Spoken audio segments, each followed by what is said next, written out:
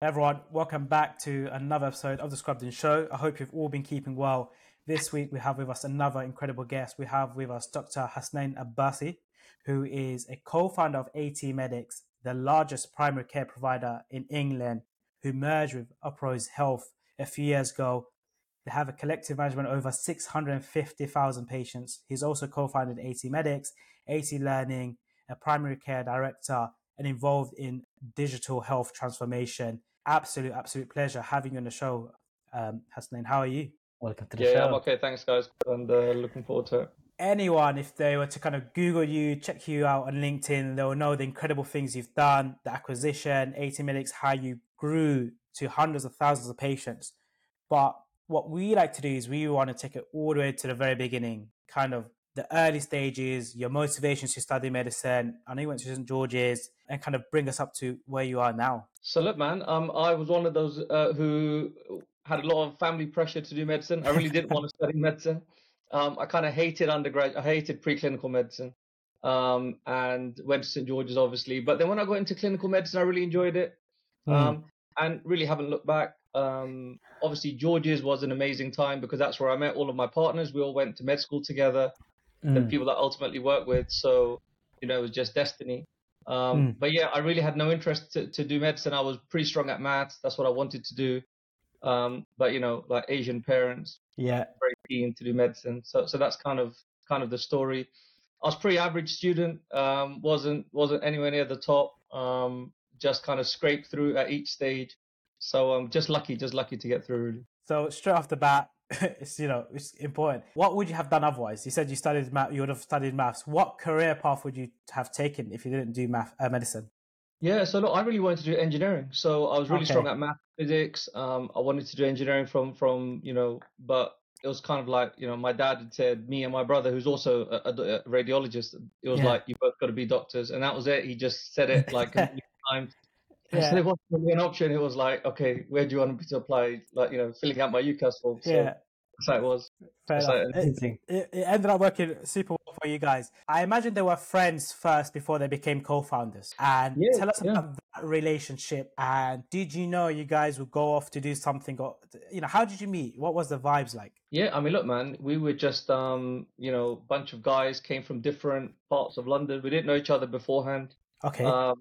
And we just kind of got into a group, became very good friends. Some of the guys that had come from further afield were living together in a flat. And we were just good friends, really. We had no idea we'd ever go into business together. There was no plan. Even after med school, we remained in contact, but people went off to do different things. So Tariq, who's one of our partners, he went off to do pediatrics. I went off to do anesthetics. Manib joined the RAF. So people went to do different things. Some people went straight into GP. But even at that point, at the beginning, there really was no master plan, as it were. We had at university, we're going to do something together. Some of these things are just luck and timing. So at that time, it was just really good friends, very, very good friends. Hasnain, walk us through, though, the process of self-discovery. So you've gone through med school. You've obviously said that you haven't enjoyed it much, but how does someone like you transition into what it is right now? Talk us through that journey. So look, what happened is medicine became interesting around year 4 or 5. That was like a time where I was like, oh, thank God I did medicine. This is an amazing career. I really enjoy it. I thank my dad. It was a good choice. We then all kind of came out of med school. And really Imran, who's one of our partners, it was his original idea. And his idea was, guys, let's work together. It's so much fun. Like, we all get on. Why don't we try and work together? Why don't we all do general practice?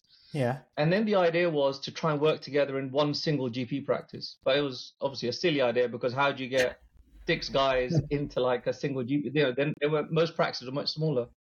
So once we'd kind of decided we wanted to do something, and we weren't entirely clear. I mean, that's, I suppose, one of the other learnings for other people, that we weren't entirely sure where we're going to end up. We just had a general sense. 2 of our partners, Imran and Osman, they qualified first as GPs. And really at that time, the idea was, okay, what are we going to do? So I swapped out of anesthetics into general practice. Tariq left pediatrics. Manib kind of left the RAF. And we kind of started to decide, okay, well, if we can't work in a single practice, we need to start to think about how we're going to make, how can we get into this sphere of primary care? and it sounds crazy now, man, but this is like 2004, 5. We had a book where we had all the primary care directors in London. We just wrote them. Sounds like so silly now. We wrote them a letter, like handwritten letter. Oh wow. We posted it, and no one responded, but one guy responded. It's always a story. One guy responded in West London, and he said, "Look, I've got this GP practice where the GP is about to be struck off, and I need someone to take over the practice." The practice was one room. That's it. It was like one room. You walk in the door and a really tiny room on the side for reception. So we were hungry, man. We were like, cool. So Imran Osman took over that practice. Okay. And started to turn it around. At the same time, this was as a GP registrar now. So we had a practice that come out. Again, unfortunately, where a GP had suddenly just died. And the PCT were looking for someone to take over. We kind of put in a really rudimentary bid. And, I remember typing in how to write a business plan. Like, we didn't know what to do. So typed it in, wrote up a rudimentary plan about how we might run this practice. Anyway, they gave it to us.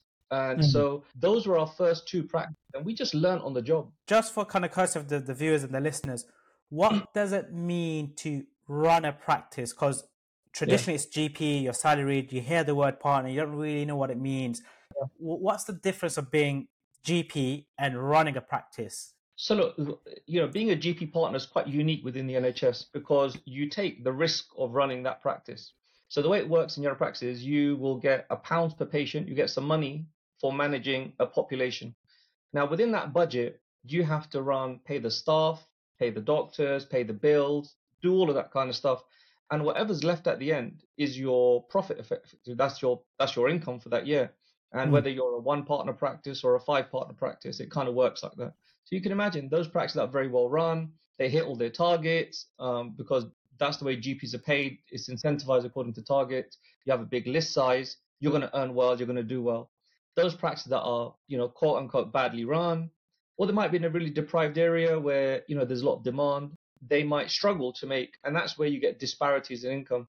When you're a salaried GP, it's a bit like, I suppose, when you work in a hospital, you do your job, you get paid for it, you get paid every month, you know what you're getting every month.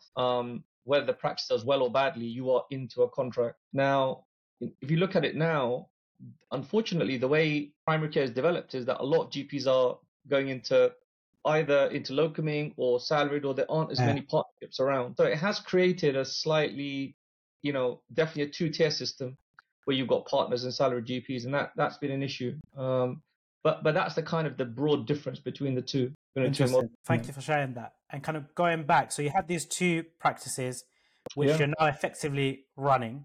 You're kind of learning on the job. Yeah. Tell us kind of a bit more how it grew, how it all kind of, the next few things that happened afterwards. So look, we took over this practice and we didn't know anything, genuinely. Yeah. So the first thing is sometimes you learn by doing. So we got in and we were like, oh, damn, like we actually employ. I remember the night before, I thought, God, man, we like employ 5 people. Like now we're responsible for making sure 5 people get paid on time. So I remember, at the end of the month, logging on, paying people their pay. Oh, wow. Making sure people's pensions. So I learned how pensions were paid for staff. I learned how payroll was done. The practice we went into was completely mashed. So we kind of, learned about how to set the waiting room up. It had no IT in it at all. So we kind of learned all of the aspects of running it on the job. It was like business training you can get. At the same time, we were consulting. So we were working like full-time as clinicians. Oh, wow. And this was like on the side. And Imran and Ozzy were doing the same. They were kind of, digitizing notes, bringing that practice up to speed and learning the same journey. So we all kind of went on this journey together to learn how and what is efficient.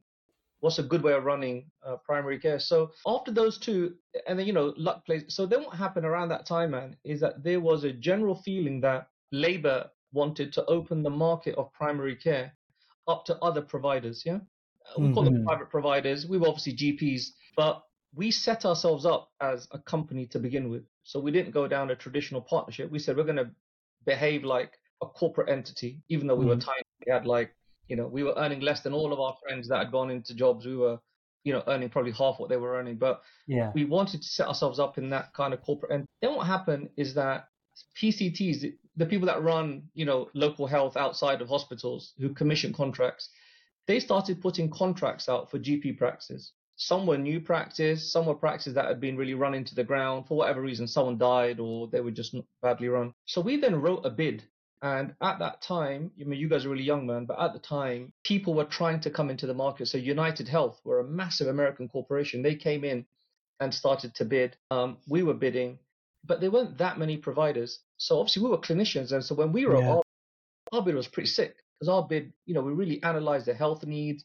We knew how to run a good practice. And this was actually in Trowbridge. So Trowbridge is in Hackney. So it was the first practice we properly did a tender for and we bid for. And actually we won. So we beat all these big providers. I remember going to the interview. There was 2 of us, United Health Europe, about 8 people turned up with like case, that and the other. We were just 2 of us. And anyway, alhamdulillah, we got that practice. And so that gave us a lot of confidence that actually, we kind of know what we're doing. We're not 100%, but we kind of know we're in the right ballpark. Again, it was a very small practice. We then kind of bid for another. So, the other good thing about Luck is that there weren't that many GPs doing what we were doing at the time. Mm-hmm. So, it was a bit of a virtual territory. We were going up against big corporations who didn't really understand primary care. That's one of the things we've learned over time, that it's a very detailed area and a lot of people don't understand how it works. So we basically went on from there, man. We bid for 1 practice, 2 practice, bid for a few more. And before we knew it, we were up to about 5 or 6 practices, mainly in like Lambeth, some in Croydon, and a couple dotted around. And so that's kind of the kernel of where we were like, okay, this is now a multi-site organization we're running. Amazing. Before we kind of move on, tell us what it means when you put in a bid. Is the bid kind of like a proposal, we're going to do X, Y, Z, or is it we want to buy this practice? What does that bid mean? Yeah, good question, man. So look, these are public procurement. So these are tenders that are put out. At that time, this is pre-Brexit. They were Europe-wide. They were advertised Europe-wide. You have to put in a bid, and it's changed over time. That's the other thing. But in the very early days, we would just write a business plan. Like it might be like a 50, 100-page business plan covering governance, prescribing, complaint handling. And over time, CCU's learned how to make this more professional. So now what happens, man, is it's very, very hard. They basically publish a tender document. Yeah. And you have to sit there writing out answers effectively, like short answer questions, 500 words, 1,000 words. How are you going to manage? What are the health needs of this area? And how are you going to manage it? That's one question, for example. Another question might be, how are you going to assure us that your clinical governance, what's your clinical governance system? One might be, how are you going to ensure prescribing is good? And you can imagine there are like maybe 50 questions. Plus you've got to put in a financial proposal about how you're going to run the practice. So you don't buy them. These are tenders that are put out. So there's no upfront capital investment other than your time. You've got to sit there and write them out. It's the most painful thing I've ever done in my life, and I probably ever will do. It's so boring. It's so hard. But what we learned is that, our win rate, I'll say it because just going through, but our win rate at the end was like over 90%, which is just unheard of. Why? Wow. Because you had 6 clinicians plus some very highly skilled non-clinicians that have been with us for a long time. We just knew what to write. And so when you mix that clinical plus business mix, I personally believe it's unassailable. I think it really puts you up at a very high level. I want to ask an important question, because you're probably the first person to come onto our podcast with a co-foundership of more than 3 people. With regards to your team size, talk to us a little bit about the dynamics. How did you guys split the roles? How did you guys work with each other? Because there will be some startup founders listening to us who have bigger teams, and everyone will say, we only like teams of 2, teams of 3. How does it work with the team of 6? How did you guys manage that to such a successful point? It's a great question. It's one we get asked quite a lot, man, because it is a bit unique to have 6 people come together. The first is, man, is just trust. You have to have unbelievable level of trust. If I give you a small anecdote, one of the things I've often seen partnerships, even a 2-man partnership break down, is often over money. Like people start to get upset about taking what, even GP partnerships, I've seen much smaller ones. I've got to tell you, man, right up until, we merged, we had 1 signatory on the account. Like our bank used to tear their hair out. Like they say, you got to have 2 signatories. And we had unlimited, we had no issue with someone might take 1p more than the other. We never had an issue. So one was unbelievable trust. I do think faith plays an important part of that. Yeah. So, as Muslims, we have a very strong belief in honesty and fairness, and being fair to other people. Whether they're Muslim or not, it's irrelevant, but just that sense of fairness. So that made a big difference. That we had a common faith, and the level of trust was very high. Your question about dynamics is an interesting one. So we had very different personalities. So one of my partners, Imran, for example, amazing visionary. Even now I would say, if someone sit down and talk to him about what's going to happen in 5 years, it's like the guy's got a crystal ball. Amazing visionary. We Amazing. had, one of our partners, Tarek, who was very strong in data analytics, and he actually amongst us was a prize winner. So he won University of London honors. He won all the prizes. So very, very smart. We had, all individual. I won't name each of them, but Ozzy, I'll name one more. Fiaz, everyone had some individual skills just by luck, man, that fitted together like a jigsaw. But I would still say, man, ultimately, you have to trust each other because you have to trust that the other person is working hard. What do people break up over? They work because they think they're working harder than someone else. They think they're not earning enough. They don't think the person's putting the effort. The other thing that make co-founders. I do think 6 is a big size, though. It is a big size. Yeah. And we used to have massive rows, like crazy, like arguments and fights. And we'd often say, like, this can't be the way. But then I realized later, man, that shows passion, shows you care. I'll contrast that with one other thing. So many years later, I was on a governing body for a particular CCG. There were never any arguments. Like, no one ever argued.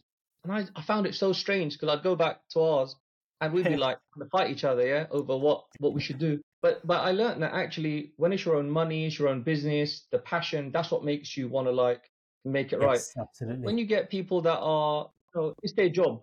This was more than a job. This was like our life of work we did every single day. But 6 is big. So Hasnain, if you can give us an example of, say, where you've had a bit of a discrepancy, those rows you've explained, how did you guys go about making a decision then? 6 of you guys, let's say 3 and 3, how did you guys make that big decision? What's the framework you applied? Yeah, listen, man, there was no academic theory to this. What we did is we were all, so the way it grew, the way the business grew is that we were in geographic areas. So we were like, look, we need to take over certain areas into regions. And so if we had a disagreement, we would say, okay, look, let's test it out. You test your model over here. We're going to test our model over here, real life test. And let's evaluate and let's see where we end up with what's right. And that ended up being a really powerful thing for us to learn. Even recently, in the last few years when we launched our online consultation platform, Dr. IQ, we don't do it the same across the business. We couldn't agree. So we had a long argument about how we should run it. Should it be GP-led? Should it be AHP? Should it be a hub or not? Whatever. And so we're currently just evaluating which model we're going to go with company-wide. Because sometimes you don't know. You want to try it. Yeah. So we always had, one of the things that we always had in our business was, don't be scared to try stuff. Try it. Even if you screw it up, doesn't matter. At least you tried it and you learned. So we had this kind of spirit of, let's try it in real life. So we're big on practical. How can we run it? How can we do it? And that worked really well for us, man. Really, really well. I feel like there's a sense of kind of brotherhood, trust amongst your co-founders, the willing to experiment and that passion, that grit, to make it work. The question is, you're kind of at this stage now, you're running 5 or 6 practices. At this point, did you have like a playbook? You put in a bid, you go in, what are the first few things you do to a practice? Do you kind of get rid of everyone? Do you bring some talent in? What was the playbook, or did you not have a playbook at this point? No, I mean, the practice that we were taking over were absolutely mashed. That's the first thing to say. These weren't like high performing. That's why they were all inner city areas. So we're talking about, even if you look at where our practices are now, they're in like Tower Hamlets, East London, massive Bengali population, quite deprived. We've got another one down in Croydon, but I'm talking about, the really deprived outer areas. So all of our practices were like that. So we kind of understood that. I mean, look, it sounds a bit holier than thou, but because all of us were from very, very humble backgrounds, we had a very strong passion for making sure we give good quality care. That was like unbelievable. It was like, we have to make sure we never compromise on it. And that's got to be our USP over everybody else, that no one should be able to touch the quality of the care that we provide.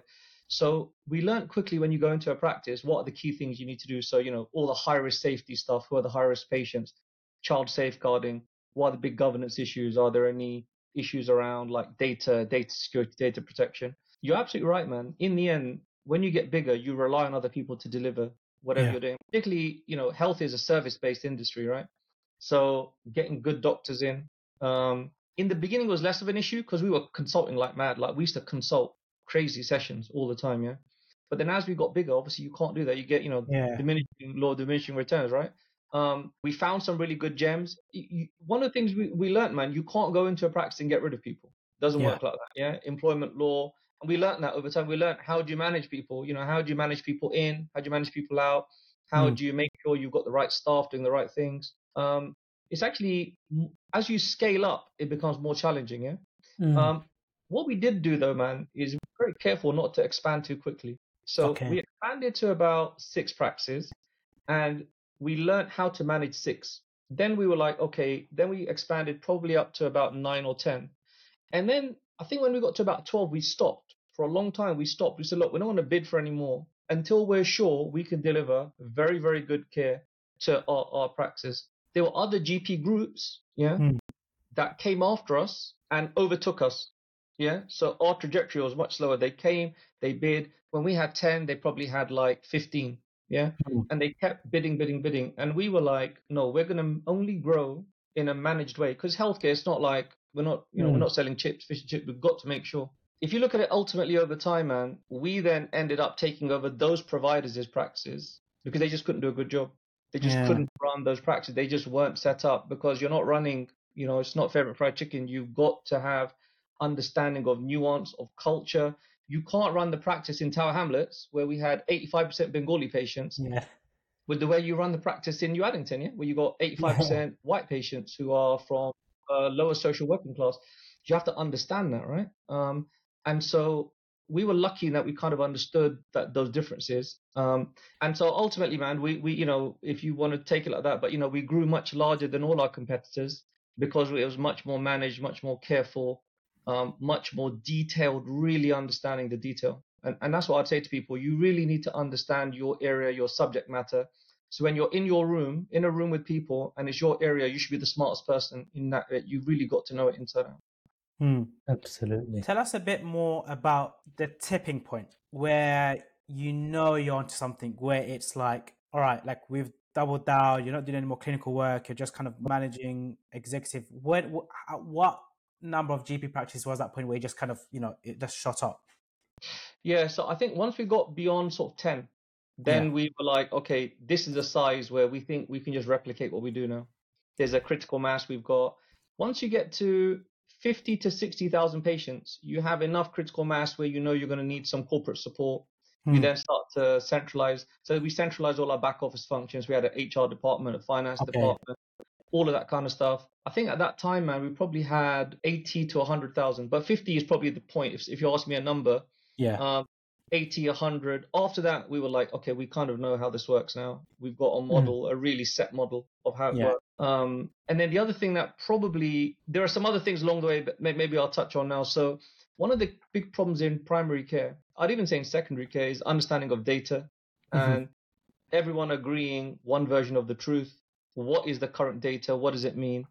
And so when we had probably about 6 practices, we'd have one person literally making Excel spreadsheets that we'd look at and say, okay, your blood pressure control is poor, this is not very good. So we did a project with the data. We did something called the Knowledge Transfer Program. It's like a research program with the University of Surrey to develop our own analytics tool. We said, can we develop our own analytics tool that sucks up data from our practices and presents it to us so we can just look at it and say, okay, this is what's like a dashboard. And so really, man, that was a really big turning point for us to understand really what is happening in the practices, understanding what the data says. I know now it's more commonplace, but at the time, this was really way advanced, and no one was really doing this in primary care, to have one set of data which is so rich and deep. That eventually became a product called Easy Analytics, which now is a core part of our offering. We use it in our business. It's also been sold externally to CCGs, to PCNs, to other GP practices, who are able to look at the data and interpret what's kind of going on.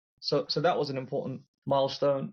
I'll say one other thing, and I'll be quiet after that. I suppose the other bit that we realized, man, probably in about 2017, 18, we kind of realized that if we don't have a tech offering ourselves, then we'll be dead in the water.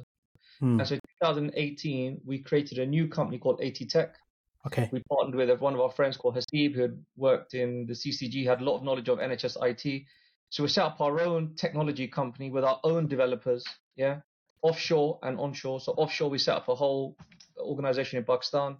We had about 70 developers working. We had a whole team there. We had a team here as well.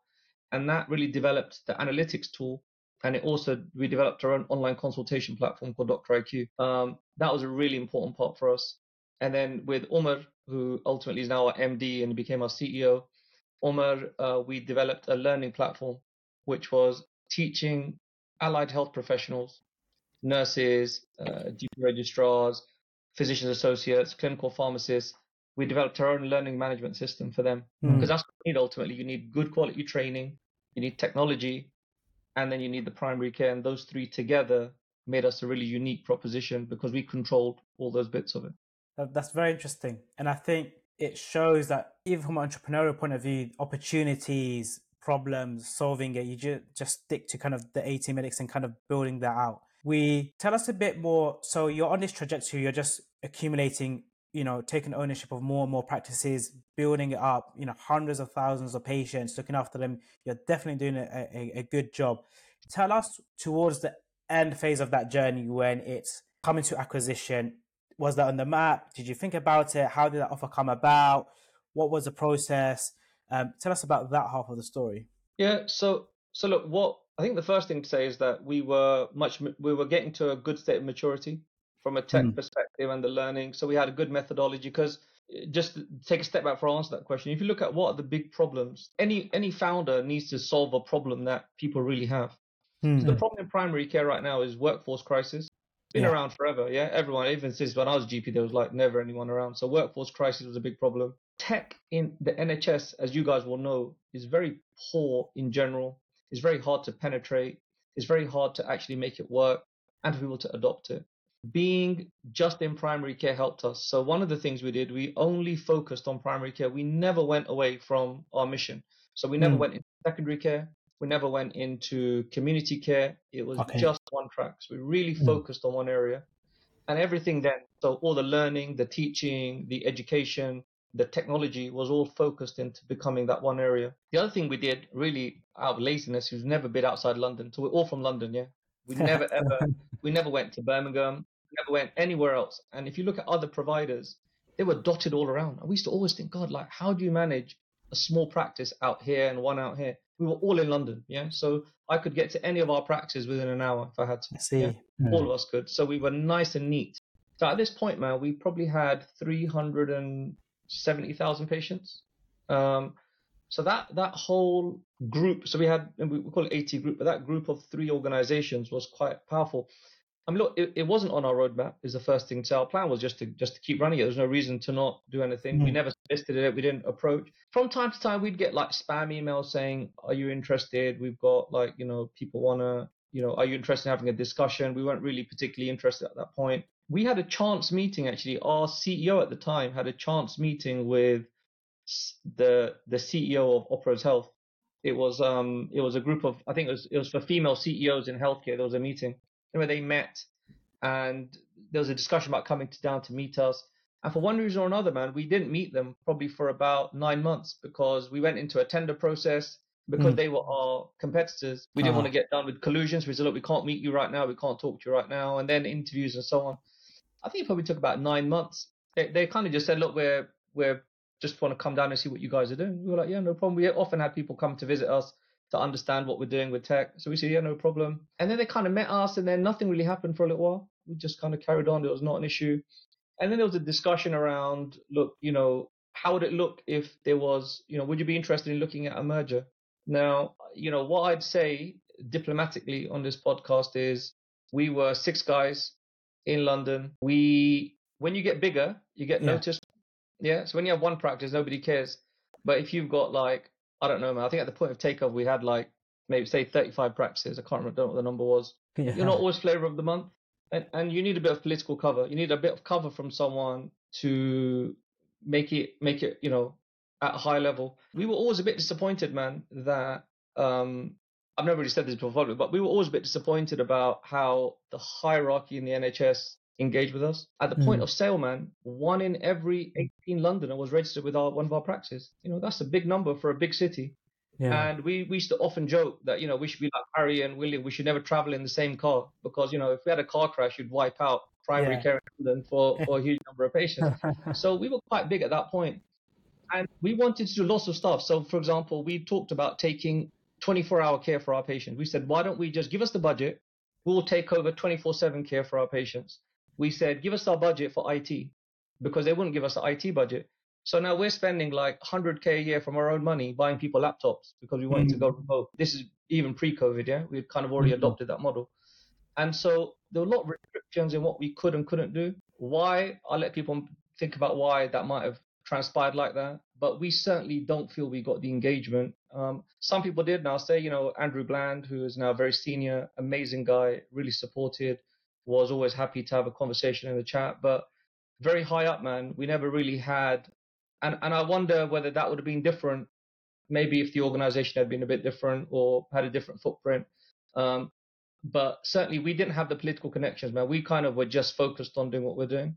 Yeah. So what you realize that when you get higher up, man, you definitely need that too. And maybe that was a weakness in us. Maybe our weakness was going out and really, pressing the flesh at high levels. You answered the question I was going to ask. It was, despite the progress, despite the number of practices and the patient populations you were looking after, the press coverage, the online footprint, the exposure didn't seem as much as it is where there are people with like 3 or 4 practices and they're out there kind of shouting. Yeah. And I want to ask, why did you think that is? And I'm sure there's a multitude of reasons. It might be, the co-founding team, your access to distribution, so on and so forth.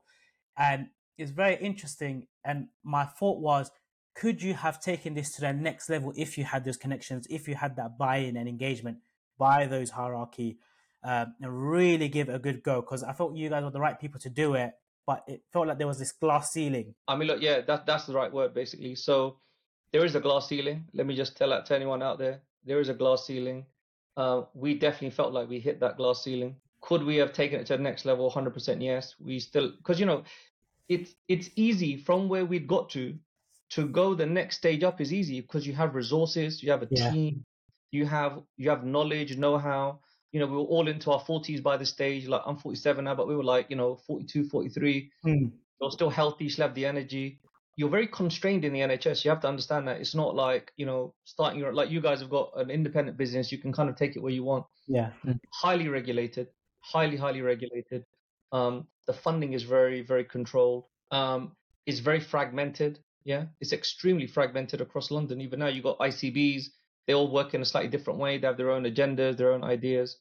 And so, look, man, you recognize at where you hit your glass ceiling. And, there's been a lot more recently come out about NHS and how, there's a discrepancy between the number of people from BAME backgrounds that get a consultant job or not. We didn't feel that because obviously we owned our own business, right? We were we could reasonably do what we wanted to do. It wasn't a problem. But for sure, man, when you deal with external influences, you never know. And, you don't want to say this has happened because of this reason. You don't really want to say that. But now, when I think back, I've had a period of time to reflect. I definitely feel like, that was an issue for sure for us. And I wonder how another organization that might have looked a bit different, how they might have been treated if they were the biggest provider in the country. I mean, isn't it amazing that we're the biggest provider in the country now? Yeah. So imagine in 2021, we are the largest primary care provider in the country.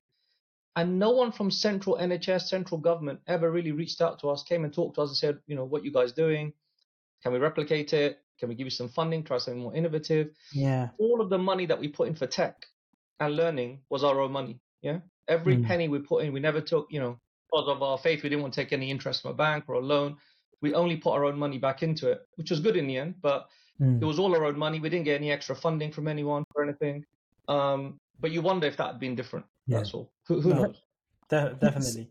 Hasnain, do you think it'd be different now in the current climate in terms of we've got all the media outlets right now, we've got social media and all of that jazz. Would it have been different if you could shout from the mountaintops yourself? What do you think about that? I mean, look, man, who knows? I mean, at the time, look, we kept winning bids, yeah? So we became very good at winning bids. The bid process at that time was pretty slick.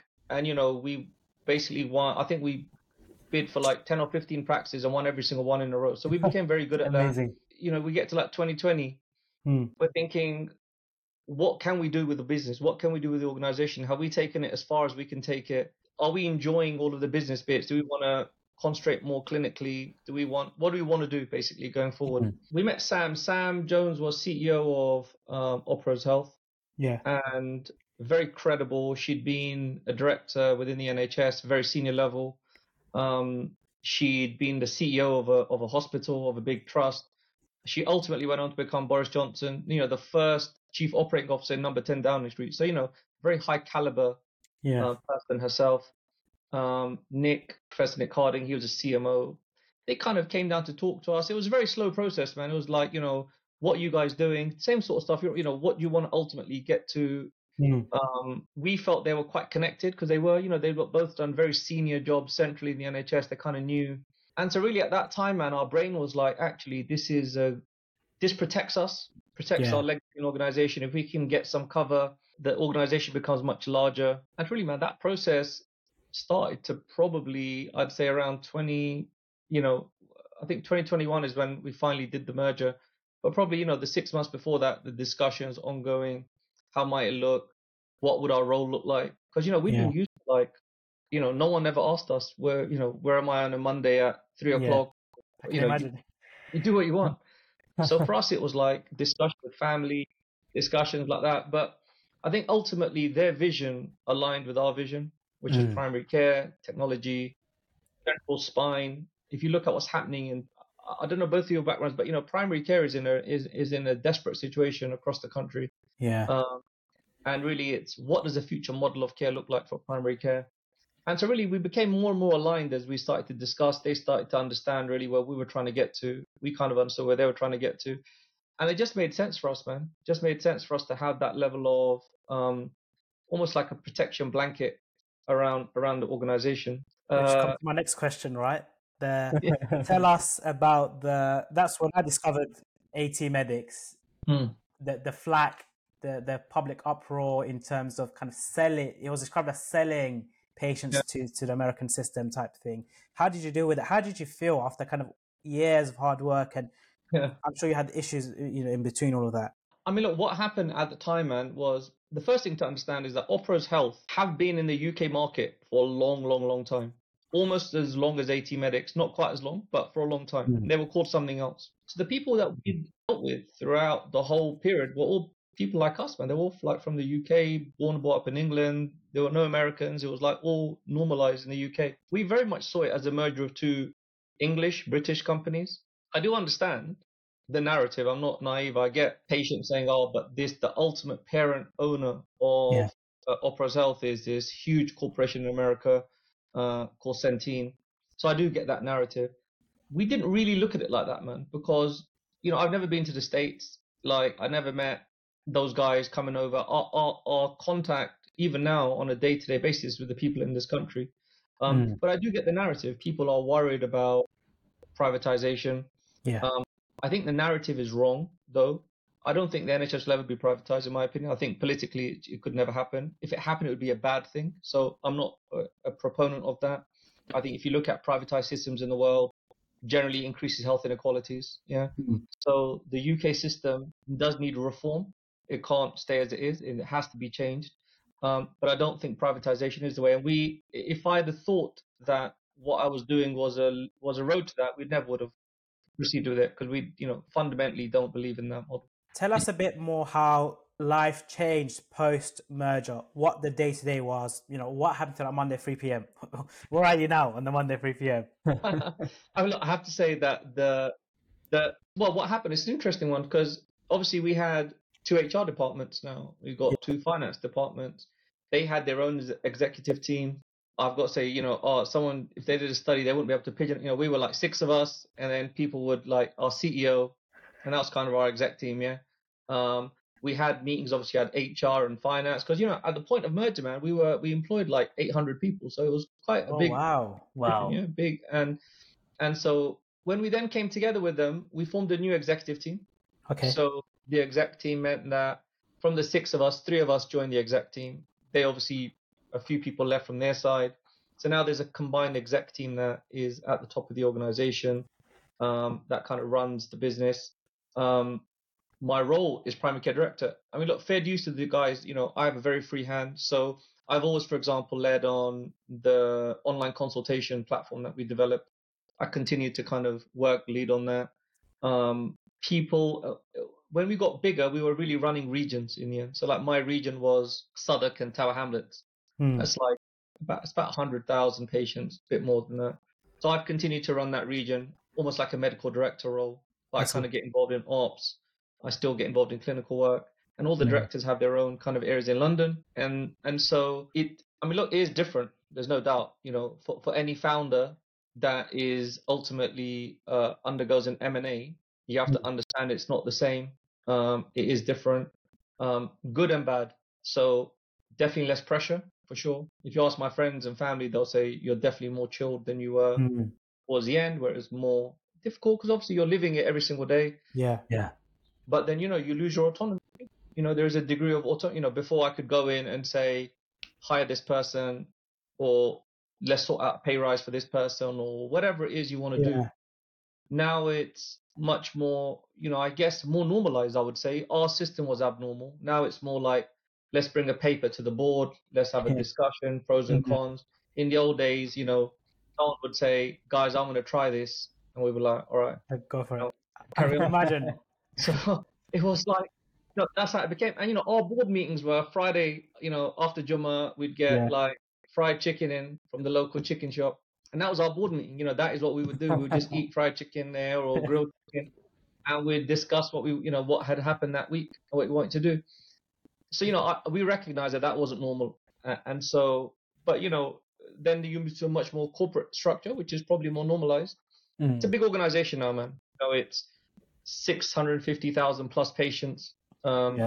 It's a big operation.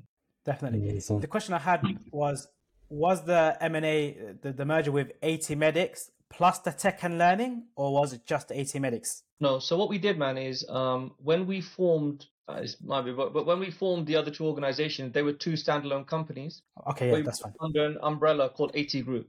So 80 Group was the ultimate owner of all three.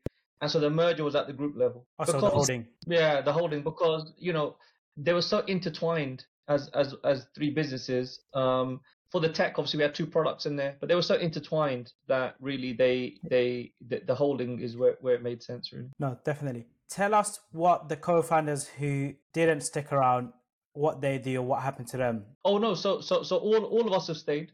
I see. All of us have stayed on, yeah? All of us have stayed. So we're now like, 2.5 years, maybe 2.25 years into it. We're all kind of working pretty much as we were, other than the constraints that I mentioned are normalized, but we're still kind of doing our roles as we were, which is managing our regions, day to day, getting involved in the clinical side and all the rest of it. But it's also true that, of course, with one eye on the future, like, what will happen ongoing, what we want to do. Obviously we get offers from people saying, do you want to get involved in this or do a bit of consultancy? We've had some offers from people overseas that are setting up health systems that are interested in various countries that, are looking at setting up their own primary care. One of the things you realize when you go around the world, I mean, you guys obviously must have family. Where are you guys from originally? Where are your parents from? Bangladesh, both. So, you realize that there is no primary care system. If you're sick, if you've got heart, you go to a cardiologist, or if there is, the local primary care system is a guy who just did his MBBS and next day he's working as a GP. Yeah. That's what we call GPs. Yeah, there's like no respect. And the day after he becomes an associate professor, right? Exactly. You're exactly right, man. But I think governments are realizing, particularly in the Middle East, that to have a good, strong healthcare system, you have to have, and the problems. One of the things I've learned actually is that the problems in healthcare are the same in every country. One is bringing down the unit cost of healthcare. Yeah. How do you make it affordable? How do you improve the quality of care? And really the big time bomb is long-term conditions, man. If you look at the prevalence of things like diabetes and stuff, more people will die of diabetic complications than infectious diseases in Bangladesh, Pakistan, India, because that's the issue. So those problems are, and no one solved those problems yet worldwide. There is no solution, no single solution. There's no magic bullet. So really, the question is what happens in the future, man. Yeah. Hasnain, are you allowed to share your vision for the future of what general practice will look like? It's a good question. I don't know what it looked like, man. But I'll give you a great answer So someone asked Jeff Bezos, they said, tell us, you're so like, richest man in the world, whatever, what will Amazon look like? And he said something which is true for any walk of life. He said, look, I don't know what it's going to look like, but I can tell you the things that are true. So people will always want choice. Yeah. In 10 years time, no one's going to say, no, I want one product. They're going to want to choose out of 10. They want quick delivery and they want cheap price. So he says in Amazon, we spend all our time working on these three things. How do we offer better choice at the lowest price, fastest delivery? And that's true. So you can read across the healthcare. What will people want? People want high quality care. They want access to care. So one of the big problems worldwide in the UK is access to care. And at a reduced cost. How do we reduce the unit cost of healthcare? The cost of healthcare in this country is, even though it's socialized, is still high. It costs a lot of money, particularly towards the end of life. Our big problems are layer onto that. Workforce is a big problem in this country. It's a disaster that is gonna evolve in front of our eyes going forward. Not enough doctors staying after their foundation year training. Not enough. My brother was telling me yesterday that two of his colleagues that are finishing their radiology training, both moving to the States. We've got 4 GPs in our organization that have worked with us for a very long time. One's going to Australia.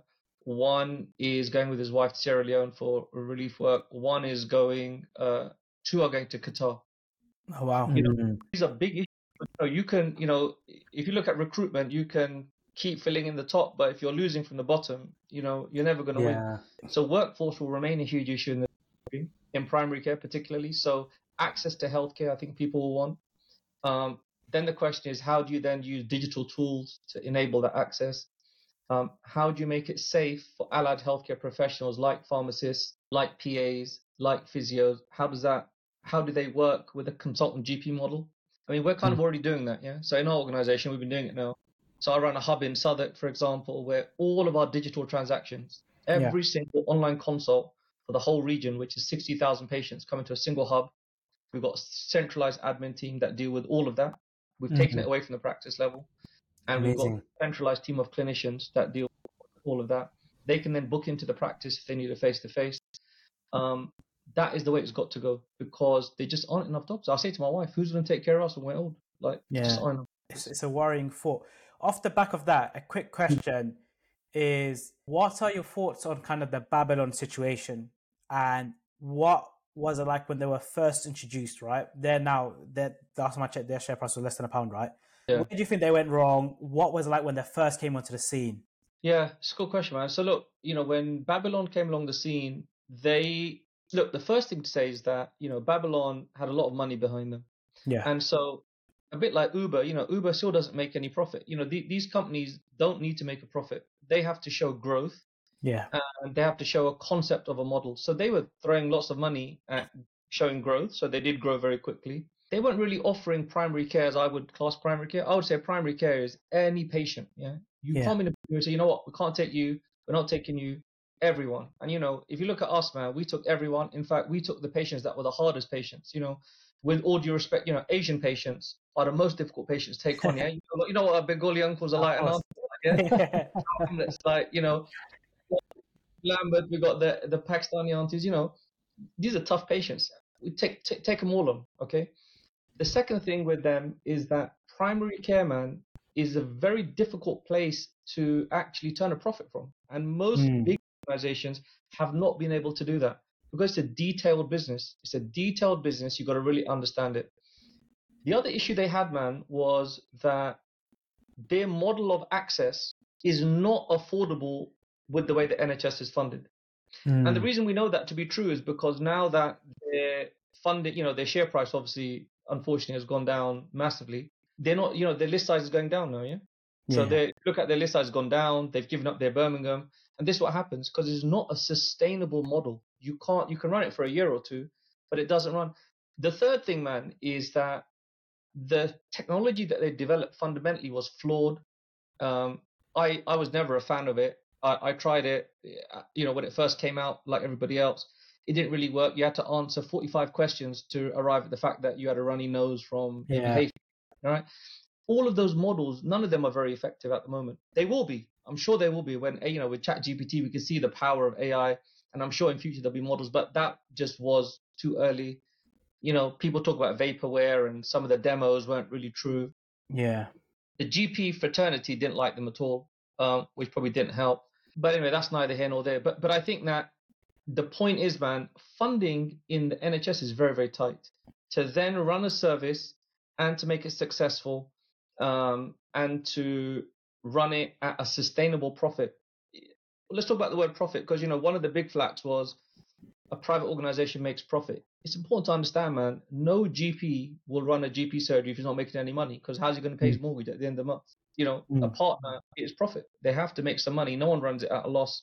So you have to make some profit.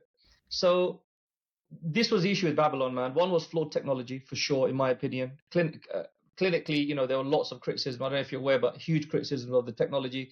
It didn't really reduce demand, which is what it's supposed to do. And the model of care where you're slicing and dicing a small segment of population, it doesn't answer the problems. So I would come back and say, obviously your podcast goes out to founders. If you're working on a problem, make sure you're working on a problem that actually is a real life problem. Fix a problem that exists, because there are lots of hard problems in the world that exist. And without sounding holier than thou, we were always trying to do that. We were always trying to fix real problems. People talk about product market fit. You can call it that if you like. What real problems you're trying to solve? I'll tell you what they are: is access to healthcare, is unit cost of healthcare. They are still, and workforce. They are still the three biggest problems that nobody has solved. Absolutely. Hasn't even got near solved. No, thank you for sharing that. And I think it is important. And I think that's a nice way to kind of tie the conversation, solve a genuine problem. And there are lots of it in the NHS, in the current system, let alone the healthcare as a wider thing across the world. Any advice to founders, to people that maybe wanted to bring innovative solutions, the health tech app platform into the system? Because in a way, you would be the buyer, right? When people are approaching it, I'm sure you had it. Yeah. I think it would be interesting to see what you want to see before you go ahead and roll it out across practices. Man, a little bit is a repetition of what I said. The problem we saw is that, and one of the reasons why we set up our own technology company is because no one had solved the two problems we wanted to solve properly. So we had to then solve it ourselves, yeah? The other issue is that there's a lot of people that develop tech, and then they try to retrofit it. They try to retrofit it into a problem rather than working organically upwards. And sometimes you get lucky, but mostly you don't. Yeah. The third thing I'd also say, man, is, NHS penetration with technology is a nightmare. Yeah. The market is extremely difficult to penetrate because it's fragmented. So let's say you got a great product. You take it to one ICB. That ICB now says, oh, I'm not sure, take it to the PCN. Now, there are like PCNs for, how many, you have to like microcell to PCNs. Each PCN has a board. That board has to meet. You're now trying to convince 7 people who have got another day job that they should buy your technology.